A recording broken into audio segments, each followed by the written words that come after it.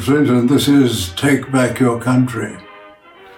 Well, Facebook has now agreed to allow people to suggest that the Wuhan virus, which the communists prefer to be called COVID-19 and the World Health Organization too, why we bend the knee to the communists and the World Health Organization, I have no idea. But they've now agreed to allow people to say what was obvious. And I remember saying this a year ago, that the indications were that the virus came from a laboratory in China and was manufactured, that is, adjusted to make it worse than it would have been otherwise. But that's another issue. But this just demonstrates how Facebook is acting as a ministry of truth. Remember the Ministry of Truth in Orwell's 1984, which changed history? That in many ways is what Facebook is doing. And it's come to affect our parliament.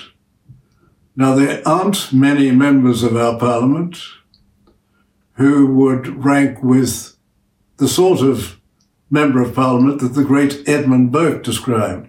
He said, we choose our representatives, our members of the House of Commons in England. We choose them for their judgment. Of course, we can't do this now because the parties pre-select for us.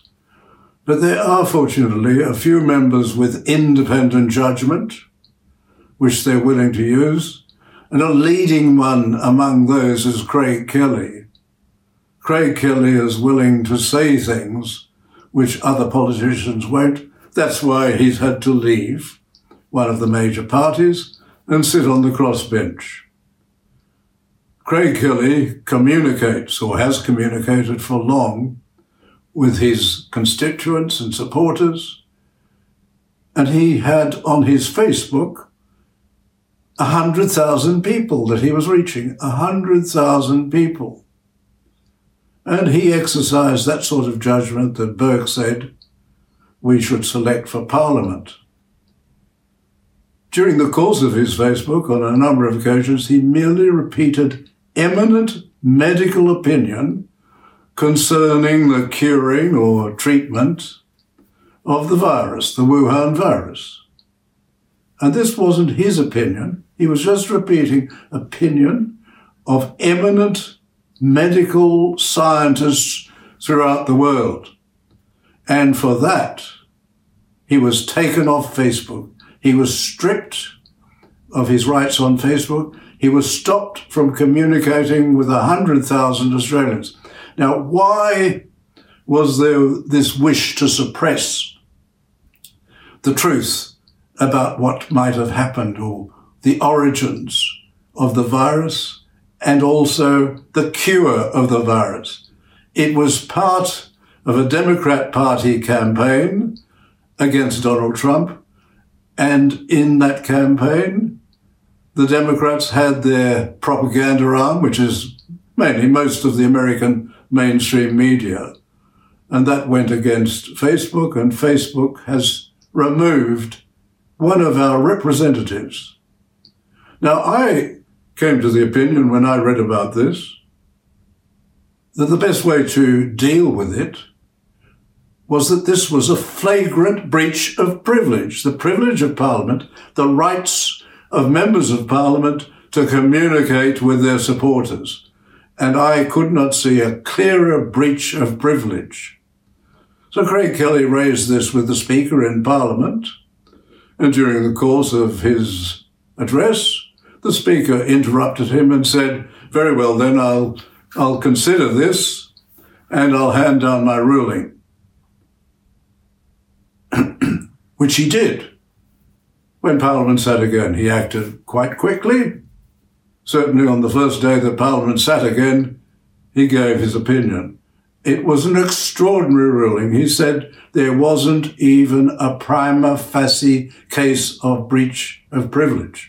Prima facie just means that if all that you allege can be proved as true, that constitutes the offence, a prima facie offence, prima facie breach. And he said there wasn't even a prima facie breach. Well, the great Speaker of the English Parliament, who in 1642 stood up against King Charles I, who came to Parliament to find the members who had gone against him. He wanted to arrest them. He came with a large collection of soldiers, and he came into Parliament, and he wanted to know where were the 5 members. And he asked the Speaker kneeling before him, he demanded that the Speaker tell him where the 5 members were.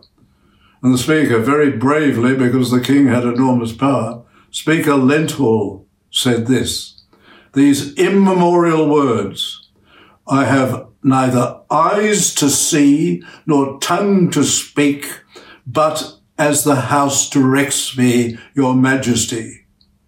I have neither eyes to see nor tongue to speak, but as directed by the House. It was a very brave thing to do. And the King said, well, I can see myself that the birds have flown, and the King left. It was an extraordinary statement by the Speaker of the rights of the House against a powerful monarchy. And this is remembered at every state opening of Parliament. In England, in Australia, in all of the states, in Canada, throughout the Commonwealth. At the state opening of Parliament, when the Governor-General sends Black Rod, the Usher of the Black Rod, sends Black Rod to the House to invite them to come, or rather order them to come to the Senate chamber, in England, the House of Lords, the door is slammed in the Black Rod's face. You'll see that on television. You may wonder why. This is to commemorate how Speaker Lenthall stood up to the King and how the House, supposedly, is free of executive control. Well, that may or may not be true today, but Lenthall would be saddened because what we have now is not a monarchy attending to be, or trying to be absolute, as King Charles I was, trying to copy the French King, Louis XIV. What we have in Australia is a juggernaut from afar. Facebook telling us, and his representatives saying, we cannot have misinformation, including misinformation by an elected official, a member of Parliament. Here we have this juggernaut, Facebook, interfering with our Parliament and with the privileges of Parliament and the rights of members of Parliament. Menzies would be outraged because he stood up so strongly against this sort of interference, protecting on one famous occasion a Labour member of Parliament from breaches of privilege. It's extraordinary that the Speaker has not stood up. Well, the Speaker doesn't have the last word. He merely decides whether precedence should be given to Mr. Kelly's motion that the matter be referred to the Privileges Committee. Craig Kelly can go straight to the committee, which he is doing, and trying to get them to be involved. Well, why is it so important? Well, this is a breach of privilege. But the important thing is that unlike a civil trial, this can be brought on quite quickly. The Privileges Committee and the House can act as a court. And eventually they can do this quickly, they can hand down a punishment for each breach of privilege that Facebook commits. And I would say, in my opinion, every day that they do this is another breach of privilege. And they can fine, Parliament can fine, it can imprison, as this Parliament has in the 50s. So Facebook would have to be aware. This would draw, if this were to proceed, this would be an expeditious way of dealing with this. It would deal with Facebook. It would attract world attention, and it would enthuse those in the United States who see the dangers of the social media exercising enormous power. Remember, they were the ones for example, over the Hunter Biden laptop, who extinguished that, suppressed any report of that on Facebook and on Twitter, and suspended the New York Post's account over that.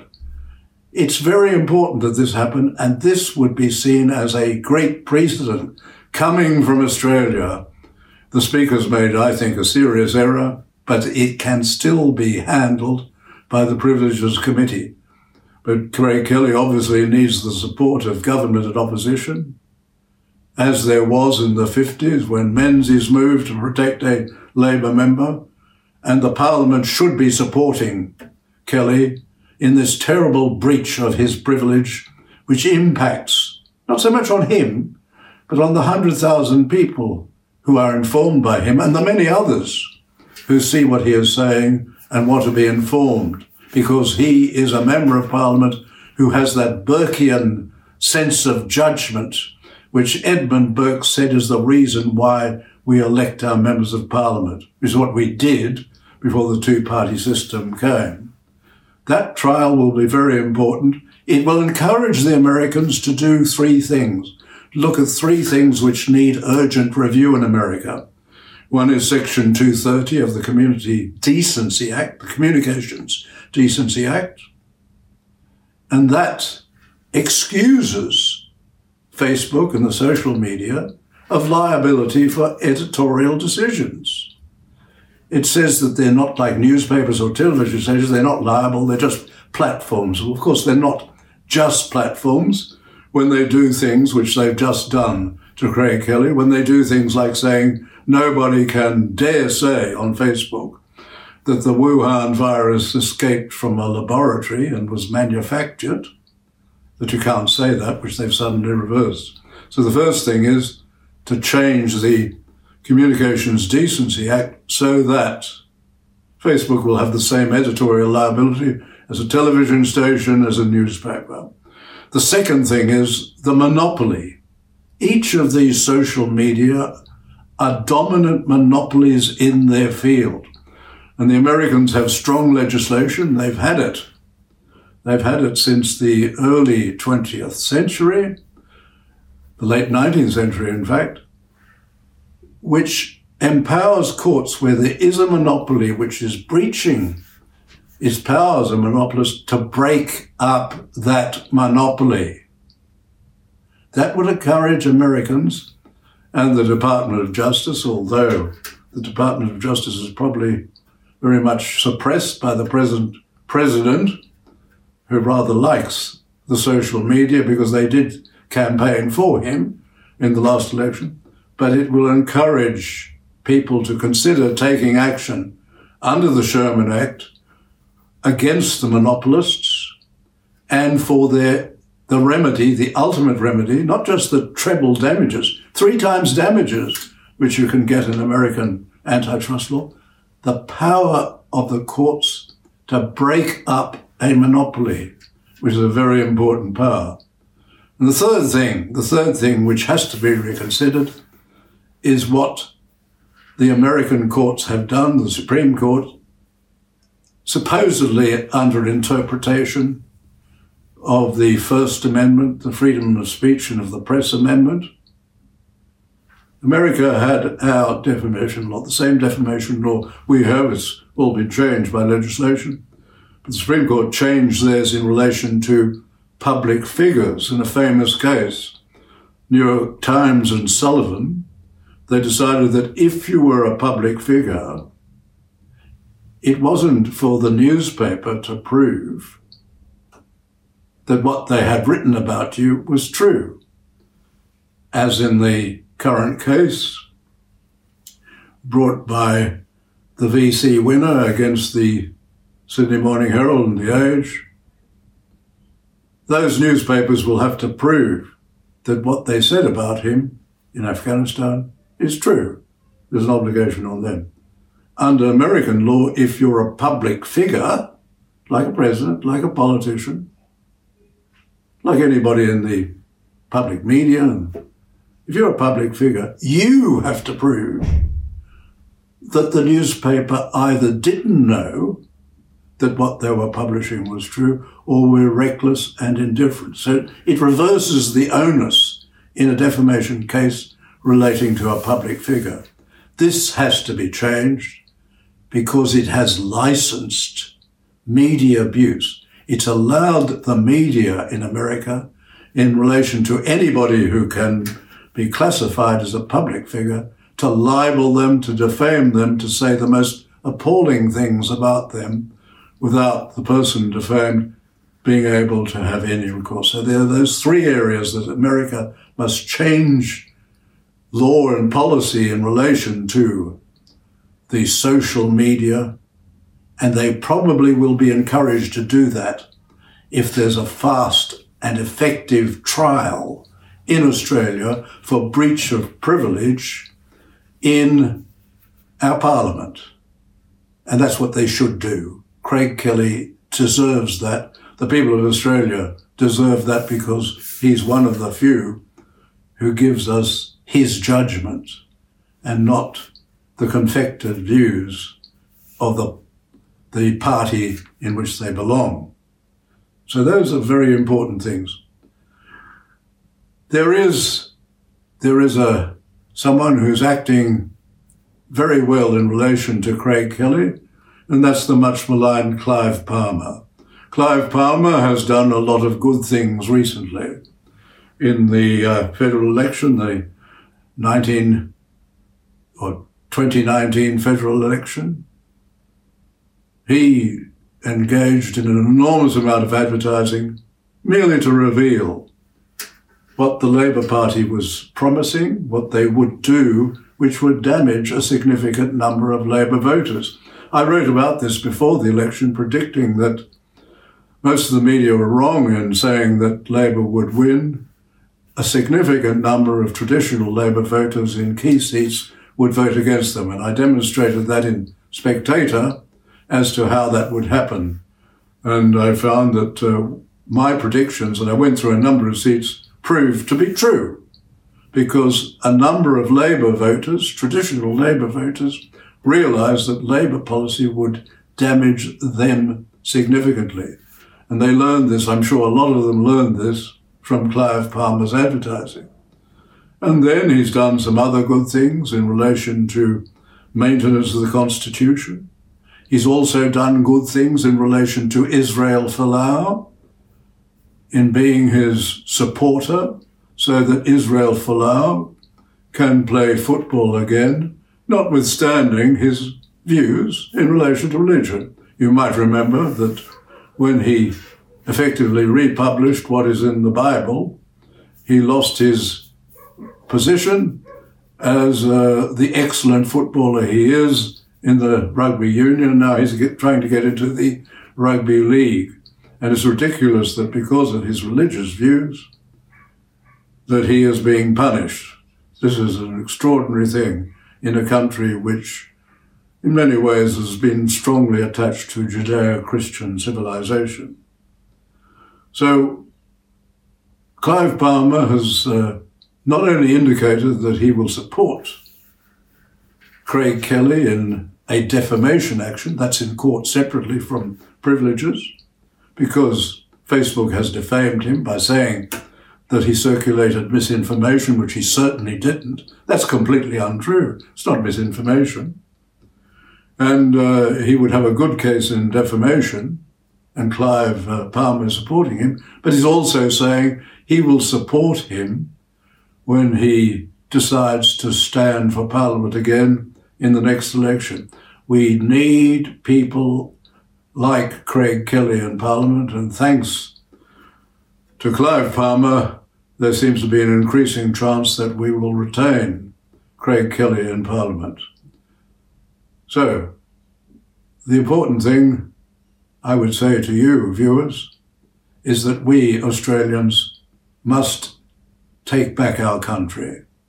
There's a petition about this. It's on change.org/take back your country in one word, and that will appear in the text of this address.